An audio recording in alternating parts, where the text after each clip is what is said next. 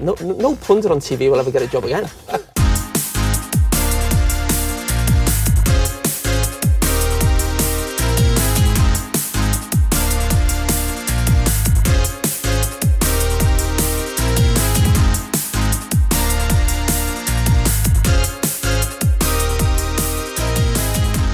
Dreadful. Dumb and dumber, I'd call him. Guess who's back? Back again. Shady's back. Tell a friend. Guess who's back? Guess who's back? Guess who's back? Guess who's back? Guess who's back? Guess who's back? Guess who's back? Wilbur's back.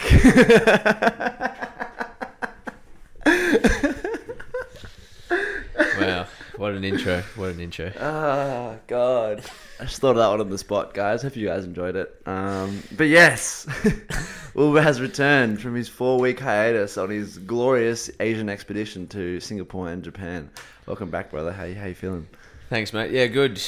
It's good to be back on the pod. Not good to be back at work. And yeah, I haven't heard that song in a long time. Actually. Yeah, me neither. Except for like in random like TikTok clips and shit. Yeah. No, it's good. Yeah, didn't listen to the Rezik podcast yet, but I listened to the one with Jan and the one with Josh. I mean, Rezik's done like 9 or 10 shows. Once you've heard one, you've heard them all. Yeah. But yeah, the one with Jan and the one with Josh were very good. Just kidding, Rezik. I love you. But yes, no. We had some good substitutes in over the last few weeks, last month even. And then obviously last week, you may have noticed we didn't post an episode. I didn't feel like notifying anyone. Just the week got away from me a bit. I've been a bit busy. But with the international break, kind of felt a good time to just chill out. And then now, over that course of that international break, some very big news that is relevant to us and you, Wilbur, has dropped. So we're going to spend the majority of the podcast talking about that and then preview 4 massive games coming up this weekend as the Premier League returns. But yes, without further ado, Everton, in what is an unprecedented case, have been the first team to be punished for breaching the financial fair play rules, or as they're now called, the profit and sustainability rules. Yeah. Yep, that's the one. Initial thoughts, feelings, reactions? I think it was interesting because obviously since the Liverpool game, results have been quite good. Beat West Ham, drew with Brighton, which was a bit stiff, and then the Crystal Palace game was a good win. And then that news obviously took the wind out of the sails a little bit, but I'm not really sure what to make out of it, to be honest. Like, there's obviously a lot of stuff online about it being unjust in the context of Man City and Chelsea not getting point deductions and that taking so much longer. But I suppose as well, like, Everton's spend over the last, years has been up there with Man City or like all the rest of the big players, and obviously we don't bring in as much revenue as well. So I think, I don't know, there's like we definitely haven't been running the club, it seems like, in a way that is sustainable, but also it seems a bit unfair if you're not gonna penalise other people for that, for seemingly reasons that they're kind of too big to be deducted points, sort of thing. So I suppose that's my initial reaction. And in terms of, I suppose, moving forward, it does feel like with the results before it and then this coming in, it does feel like a bit of like a galvanising thing, and I do think that the performances can continue and potentially have a little bit like even more impetus with kind of feeling like, we've been wronged. Yeah, there's corruption and we've been wronged, which is, something as Everton as like the people's club, definitely a narrative that the fans and the players, I suppose, can get around. But yeah, what are your thoughts? Yeah, so I'll touch on like how I reckon Everton's gonna kick on from this in a little bit. But initially, yeah, I think for those that haven't read up on this or listened to any podcasts or anything about the nuts and bolts of what's happened in this case, essentially is under Farhad Moshiri since 2016, Everton have spent a lot of money very quickly in the hope to raise the stature from a mid-table club back into a European club. I don't think anyone had illusions of them being a Champions League club, but a Europa League club and possibly now even a Conference League club. So a lot of money's been invested, and that European qualification hasn't happened. So there's been a lot of money missed out on there. And it's just a lot of money's been spent. A lot of money's not been spent well. And then obviously with COVID coming in, I mean, Everton might have still been struggling to balance the books even without COVID. But with COVID coming in, it kind of brought any incomings they had to a complete standstill, and they suffered for it. Posted losses of 370 million over 5 years, when Premier League clubs are only permitted to post losses of 105 million every 3 years. Yeah. And then Everton, for context, argued when the independent commission, said that they'd lost way too much money, the 370 million, said that mitigating factors like COVID and the stadium and other things like that had added on to their expenditure. Yeah. So it was like, through calculations by mathematicians far greater than I am, the figure was brought down to 124.5 million of losses over that 3-year period, where they're only allowed 105. So there was still 19.5 million over the limit. Yeah. Which is essentially what they've been charged with, and what is resulted in the 10-point deduction. Yeah. So I think. Wait. So they've brought it down to kind of make it fair in the context of the reduced revenue from COVID. Yeah, it's like scaled to, because of, it's like Duckworth-Lewis method is the only thing that's springing to mind. I don't know what that is. In cricket when there's rain and they sort of scale back how much of the score you need in the second innings. Oh, yeah, okay. Yeah, true. That's a very, very not good analogy. I thought that was sort of some mathematical theory or something. Nah, it's just Cricket. Still maths involved. But yeah, it's basically just, it's like scaling the figure, accounting for, it's like the opposite of accounting for inflation. You know what I mean? Yeah. But yeah, so I think in that essence, Everton will admit that they were wrong in that and went over the limit, and just were guilty in that party. So a punishment of some sort was warranted. But I think a lot of people expected it to be a heavy fine, a transfer embargo, something that we've seen happen to the likes of Chelsea in the past. So an unprecedented 10-point deduction. No club has ever been deducted points for financial fair play stuff in the history of the Premier League. Yeah.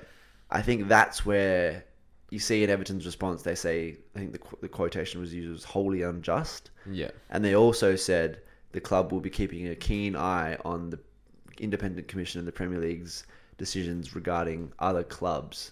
So they're obviously like, well, you've done this to us. Now what's going to happen to Chelsea? What's going to happen to Manchester City? Yeah. So yeah, I think keeping it proportional, to the So yeah, long story short, I think Everton definitely got it wrong with too much spending and sort of eyes bigger than stomach sort of thing, and deserved some sort of punishment because you can't just get away with that. But I do think they were sort of made to be made an example of with the 10-point deduction, which I think was overly harsh, especially if like those cases are still ongoing. Yeah. It's huge, right? Because I suppose like Premier League safety is like around 35 points. They say it's 40, but 40 teams have survived with less. Yeah. And I suppose, I mean, that's probably moving on to a different point, but it does kind of seem this year that, maybe a lower points tally will be enough to stay up, given how bad some of the newly promoted teams have been. But yeah, it's a very, very harsh penalty for something that seemingly Everton have been trying to work on and trying to fix it in recent times as well, with a lot of people coming out saying that, including like Leon Osman, and that. So yeah, I don't know. It is a difficult one, and I think the main criticism is the fact that it seems a bit unfair. Yeah. And handed down so quickly because we spoke about the fact that the Man City charge is apparently going to take 4 years to figure out. At least. Yeah. Yeah. And then this is all sorted within a year. I also don't, and I'm not sure if you do, I also don't fully understand. So they said they're going to appeal. Yeah. But the points deduction is already in place. Yeah. So they're going to appeal, but but that potentially means the points deduction could be rescinded if the appeal is successful. Okay. But that doesn't seem like I it. doubt the appeal will be successful, yeah. Like, they'd have to come up with some sort of crazy sort of excuse for why they were still 19.5 over the limit. Yeah. So, yeah, I don't think it's going to fly. And it's difficult because the Manchester City, and I learnt this today, listen to the Athletic podcast. The Manchester City case is different than the Everton case because the Everton case, for all the intricacies of it, is very cut and dry. There was an amount that they couldn't go over, and they went over it. Yeah, yeah. The Manchester City one is 112 accusations of essentially lying about how much they were how much they were recording in profits, about lying about where their money was being kept, about lying about where it was being moved to, about a lot of just sort of like fraudulent activity, essentially, which is incredibly hard to prove. It's like Everton, it was all on the books. So yeah, but that's the thing. Like, so, but if Man City can. If the independent commission or whoever can prove that against Manchester City, then it's huge because it means like what they've done wrong was not only not break the rules in terms of how much finances, how much money they you committed have or fraud. didn't have. You committed fraud, essentially, which could result in who knows what. But I think that's why it's going to take so much longer. Yeah. Whereas the Everton one was just like, you did this, you shouldn't have done this. Yeah. And it is surprising that Man City weren't in a similar position when they got that takeover. Because I don't think you can't kind of take over as revenue, right? And they were spending so much money on players, and like for a while, like it's hard to imagine how much they had that much revenue coming in from things like ticket sales and like shirt sales and that sort of thing, because they weren't in that kind of big team sort of classification, but they were spending like way beyond it. Yeah, I think the biggest thing which separates why they weren't sort of investigated early on and why Everton are now is the introduction of the independent commission.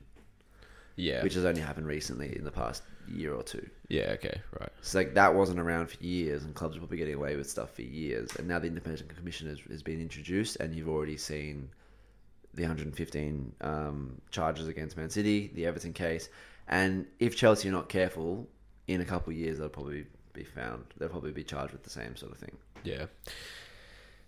I think that there's two other things worth noting. I think in a lot of the criticism from, I think it was the mayor of Liverpool and I think Leon Osborne again, been quite vocal. I mean, as he should be, is the fact that sort of fans and players are being punished for mistakes that are being made by directors and the executives of the club. Do you think that's a fair criticism, or is there any other way to punish a club?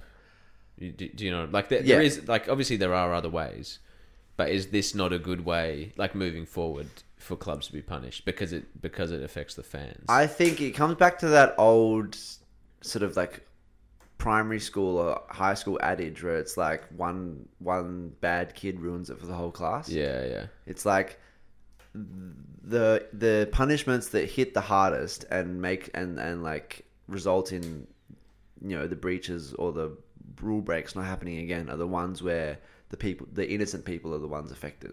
Yeah. So the fans and the supporters and the players didn't do anything wrong, but they're going to get affected by it because of the wrongdoings of the people higher up. Yeah. And like that's not fair, but when that happens, the owners will be forced to be like, okay, if we do this again, we're going to be out of the club because we're going to have a riot on our hands, like essentially Yeah. As fruitless as a lot of fan protests are for most things, like the United protests against the Glazers and stuff. If Everton had to go into administration, there would be a full-on revolt, which would probably result in not only 777 and Fahad Mashiri, but both of them would be kicked from the club because and so I think it just comes down to and also there would just be like an incredibly bad PR move as well for the owners to be like so fiercely ran out of the club after like taking it over in 2016, which was on the back end of a very successful period with Everton, and then leaving it in the mud. Yeah. In the space of less than 10 years. But at the end of the day, it doesn't matter that much for these people who have put money into the club. So they might lose money, but then they just leave, and the fans are left. Well, I'm also not saying that, But I think... But I think it's the Premier League... It's interesting that the Premier League can sit there and be like, oh... you've spent so much money, and in the first place, like not put any controls in for massive injections of cash into clubs that is going to be spent. Do you know what I mean? Like they don't put any controls into Arab ownership of Man City.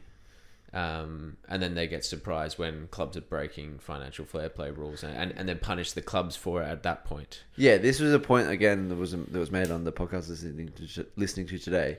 It was the sort of adage of like Everton didn't quite get it right, but what they were trying to do was sort of break the mold of the big six, invest heavily, build a squad, and then eventually build a stadium. That was what Fahad Mashiri's plans were. And yes, they got it wrong, but like... that's how much teams are having to sort of, bend and stretch the rules in their wallets to even challenge the big six. Like you're seeing it with Newcastle now. I've had to go get Arab investment. Aston Villa are spending a lot. Like teams are trying to break that mold, and then sometimes they get found out and they get punished for it. But it's like, well, we're punished for breaking a system that the Premier League in itself created. Yeah, exactly. Yeah. So it's a tricky one because it is a break of the rules, but at the same time, it's like you make these rules a lot easier for some clubs to follow, but not others. Yeah, because obviously the big six clubs and other clubs are gonna have a much easier time bringing in that revenue. Like it was just reported a week ago that Man City just posted record profits of 735 or something million pounds over the last financial year, which is ridiculous. Like how do clubs compete with that? Yeah, and then it's like it's a rule. It's a rule on profit. So clubs that have less money, then but I suppose at the same time you can see the reason for the rules. But yeah, I just think it's interesting that the Premier League are now essentially punishing fans, and I suppose at the same time they're punishing the owners. But if the club goes under or gets relegated and isn't really good for the owners anymore, they'll just sell the club, and then the fans are left in the Championship or lower.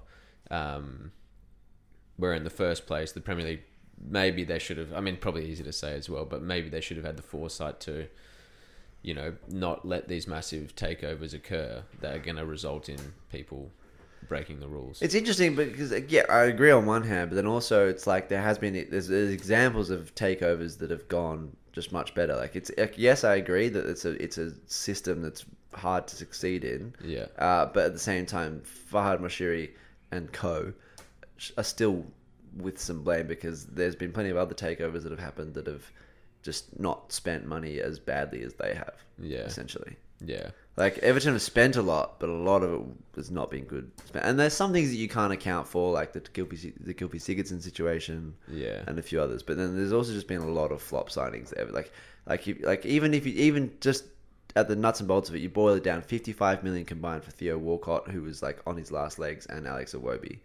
Yeah, was bad investment.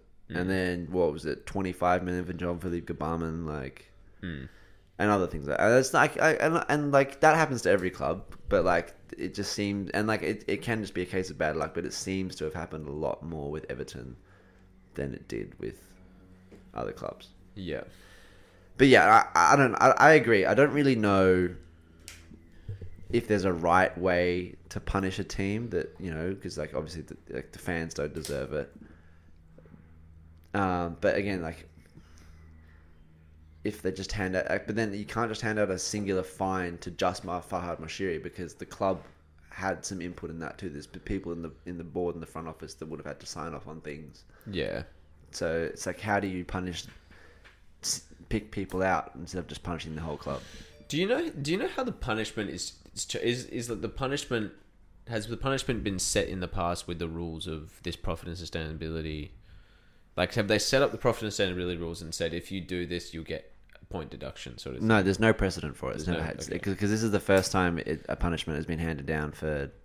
So the independent commission came up with the punishment. I'm pretty sure, yeah. True. Interesting. Because I think the Chelsea transfer embargo that they got the other day, I think it was something to do with loanee players potentially, or I'm not going to speak on it because I'm not 100% sure, but it wasn't to do with like over expenditure. Yeah. It was to do with sort of like still financial fair play, but it was like some very sort of finicky rule that they broke. Yeah. But yeah, I guess so. That's the monetary of all of it out of the way. But what's left is outside of the appeal is just the pure footballing landscape of what now faces Everton.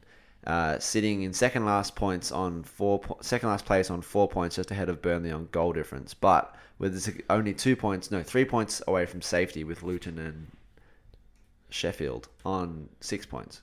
No. Yes? I think so. Yeah. Yeah. Sheffield's on 5, Luton's on 6. Yeah, so realistically, only 3 points from safety, considering their goal difference is so much better than the other clubs around them. Yeah.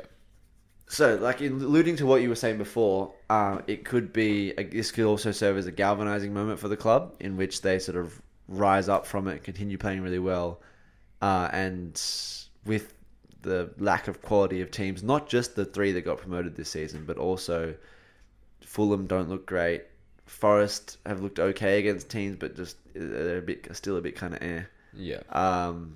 And Bournemouth have just got 2 wins, including one against Newcastle. But again, Everton sorted them pretty easily. So I'll ask you in a second, but my personal opinion is that I think Everton are still, with this point deduction, going to be fine. Because one win, they're out of the bottom 3. By January they could be sitting mid-table again if they continue to play well. Yeah.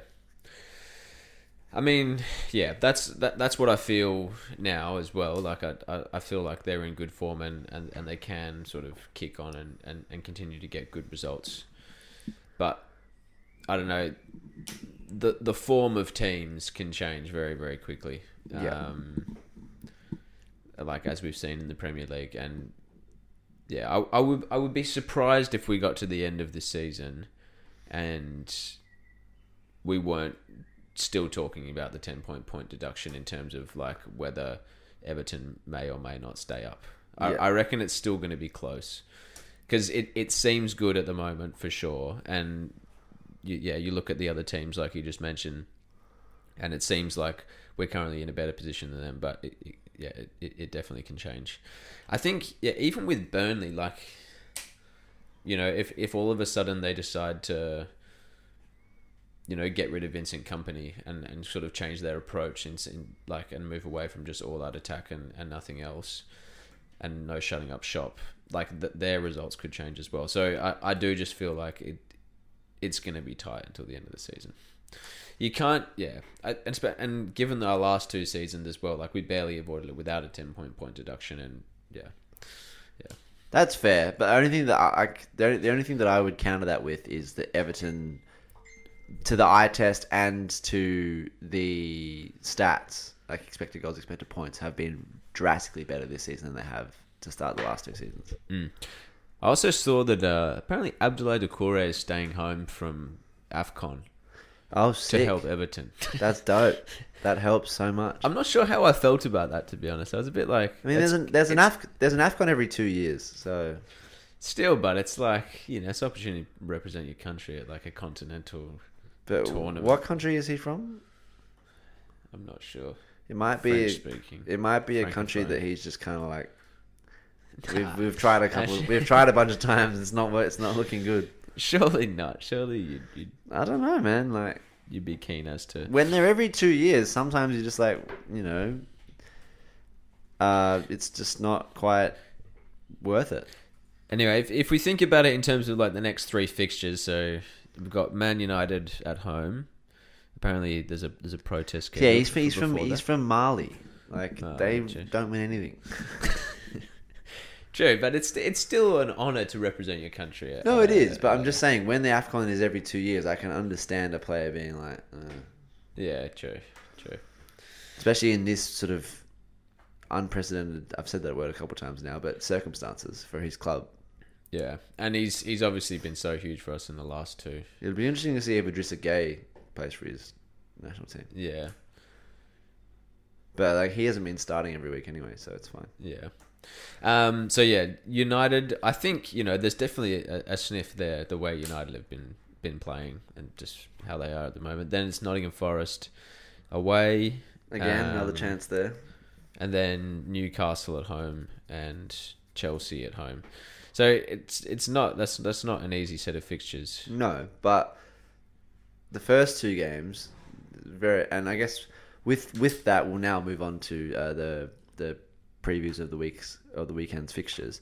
So Everton Man United this week. I think you take 4 points from those 2 games against United and Forest, and the picture looks a lot, especially looks a lot different. Yeah, That's that's all sort of par for the course. Really, we don't really know what's going to happen. yeah. But let's talk about Man United versus Everton. So Everton, 10 points from their last 15 that they've played in. So it's what 3 wins, a draw, and a loss. No, 2 wins, 2 draw, 2 no 3 3 wins, a draw, and a loss from the last 5 games. Yeah. And then United have the best form record of the last 5 games in the Premier League, albeit against all sides from the bottom half of the table. True. And maybe even the bottom 15, like the bottom 5 of the table, I'm pretty sure. I think it was Luton. 1-0 against Luton, 1-0 against Fulham. Got smashed by Man City. Beat Sheffield 2-1 and beat Brentford 2-1. Yeah, so outside of Brentford, and that game was against a Brentford team that was reeling with injuries. But yeah, they've got very shaky 1-goal wins against teams that really haven't looked very good this season. Yeah. And then got absolutely spanked by Man City and embarrassingly lost to Copenhagen at home. Yeah. So I think there's plenty for Everton to be taking into this game, especially seeing it's at Goodison. Goodison Park will probably be the loudest it'll be all season, this game. Yeah. Because the fans will be galvanised. The players will probably be galvanised to a certain degree as well. I know certain players like DCL, Tarkovsky, Onana, they'll all be up for it. Yeah. Doucouré as well. So, I mean, United obviously have quality that, you can't be complacent about. But I also don't... I think in terms of how Sean Dyche sets up his team, I think they'll go at United and they'll make it uncomfortable for them. And United, I don't think, respond well at least recently to teams that make life uncomfortable for them. Yeah. And when they go down, for sure. Yeah. Yeah. I definitely agree. I feel like Everton are going to come out of the blocks really hard. In terms of a scoreline for this one, I think I think because we'll start well, we'll score early, and I'm going to pick an Everton 2-1 win. I'm going to go bold here. I'm going to pick an Everton 3-1 win. 3-1. I think United. I think Erik ten Hag is not. I don't. He doesn't give me the confidence of a manager that's going to get his team ready for what they're about to face at Goodison Park. Yeah, I true. think he doesn't have that level of sense of the circumstance or the situation, at least from what I've seen so far this season. Yeah. And I just think United have a soft underbelly, and if it gets exposed early, it'll get exposed all game. Yeah. But like they're good enough to score one goal, but Everton could easily just overwhelm them. Yeah. At Goodison Park. So I'm gonna go 3-1. All right, next game as we trundle along is what would have been the biggest fixture of the weekend before the Everton point deduction, but I now actually think in terms of like how sort of what it means for the Everton, that is now the biggest fixture of the weekend. Yeah. But Man City Liverpool has been the biggest fixture on the football calendar for the past 5 years. So yes, sitting 1 and 2 in the Premier League like they always have. Liverpool doing better this season than a lot of people not named me thought they would do. Yeah. And Man City, in typical fashion, have struggled a couple games without Rodri, but every game they've had with Rodri, they've looked great. I think this game is a real chance for Liverpool to put down a marker and be like, yeah, we're back. Yeah, for sure. Will they do it though, Wilbur?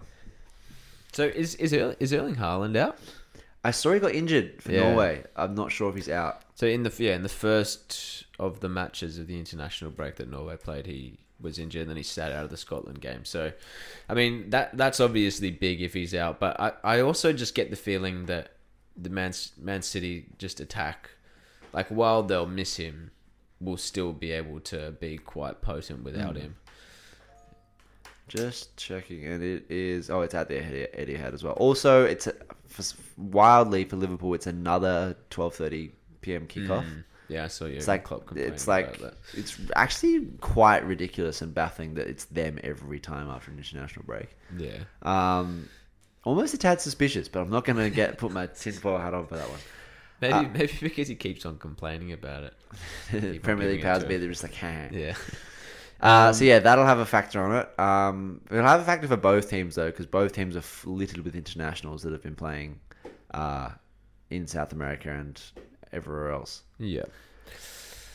I think obviously Man City have the better squad, but Liverpool's squad this season has looked very good, especially their midfield. I think the midfield battle of McAllister and then like Gravenberch or whoever plays there and Szoboszlai against Rodri and whoever else they play there, because there's a myriad of people you can play there and Pep has played there, will be interesting.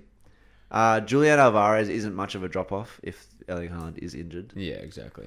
Jeremy Doku against Trent will also be a very interesting matchup.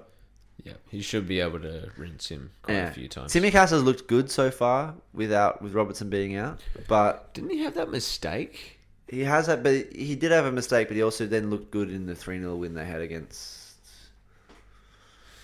I can't remember who. Sheffield, I think it was. Maybe he's just finding his, because he's played second fiddle for so long. Maybe he's just sort of finding his feet. So yeah, I think at the Etihad it'll be tough for Liverpool, but. Yeah, I don't know. I'm gonna go with a Liverpool win, and I'll say. Oh wow, that's not what I expected. I thought with the comments you're making, you were going to go for City win. Nah. I'm gonna go for Liverpool win. I'll say. Actually, draw seems more likely. Yeah. I'm gonna say 2-2. That's a bit that I remember the season that they went toe to toe till the very end in the 100-point season. They both their games were 2-2 draws. I'm also. I mean, I went really bold with my pick for Liverpool to win the league this year, so I'm going to go really bold again. I'm going to go Liverpool winning. Stick to your guns. I'm going to go 2-1. I think there's a chance Darwin Núñez has some crazy moment. He's had some crazy moments. Yeah, sure has. All right, moving along, we've got Newcastle-Chelsea, which is one team that's...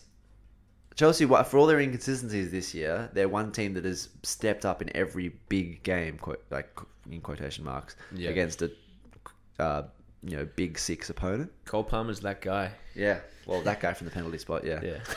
No, he was good all over the pitch against City. Yeah. But yeah, so Chelsea are yet to lose in a game against the big six this season: Spurs, Liverpool, City, and Arsenal. And Newcastle are suffering a very big injury problem at the moment. They had 10 players that unavailable against Bournemouth when they lost 2-0.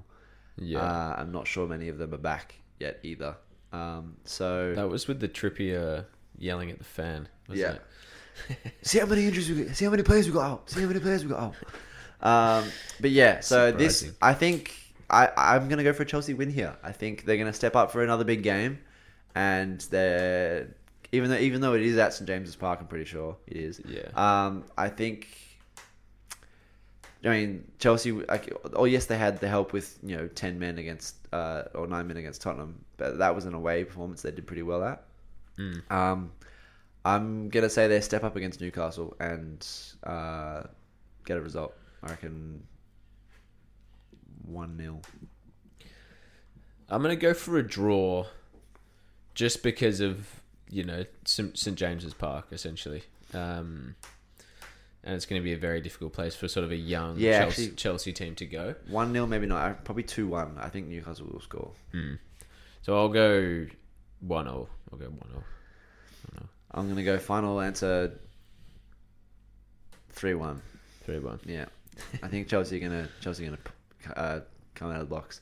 All right, now we've got Aston Villa versus Tottenham. So Tottenham This is juicy, this one. reeling from their first 2 losses from the season in back-to-back games, reeling from having no Mickey van der Ven and no Christian Romero. Udogie is back for this game, but they'll also have no James Maddison and 8.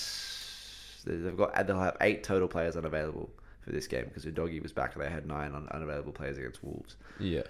Villa, a team that has looked incredible at home but has had very inconsistent form away from home. So this is at the Tottenham Hotspur Stadium. So you're not really sure what sort of product you're going to get from Villa in this game. If probably not that likely that Arsenal will lose to Brentford. Yeah. But if Arsenal lose and Liverpool lose and Aston Villa win, they'll go into second place. Huge. That's crazy. Yeah, it's a difficult one. Tottenham's form definitely dipped, obviously, with Maddison and a few others being out. I think Tottenham probably. I don't think they will. I think they're serious. Like the players they've got missing: Romero, Van der Ven, and Maddison, and apparently Son picked up a knock in international duty as well. Oh, if Son's not there, I think even if Son is there, they're gonna really show it because Son looked toothless with that Maddison playing in against Wolves. And I know Villa's away form is suspect, but they're good enough to... Unai Emery's good enough to have his side, who are not dealing with too many injuries, exploit that. And I think they will. Yeah. I'm going to go for a 2-0 Villa win. Very interesting managerial matchup as well. I want. Have these two ever faced each other before? Don't think so. Yeah, very interesting. I'll stay with Tottenham just because I said that before. Score? 2-1. All right. Nice. Okay, and that will conclude us for this week. Welcome back, Wilbur. Good to have you back on. Thanks, mate. It's good to be back. Can't wait to see how it all unfolds for Everton and the like as the Premier League returns over the next few weeks. But yes, that's all for us for now. 5-star ratings on Spotify if you've made it that far. Thanks, please, and thank you. Follow us on all the socials. But I've got to get to a futsal game, so bye-bye for now.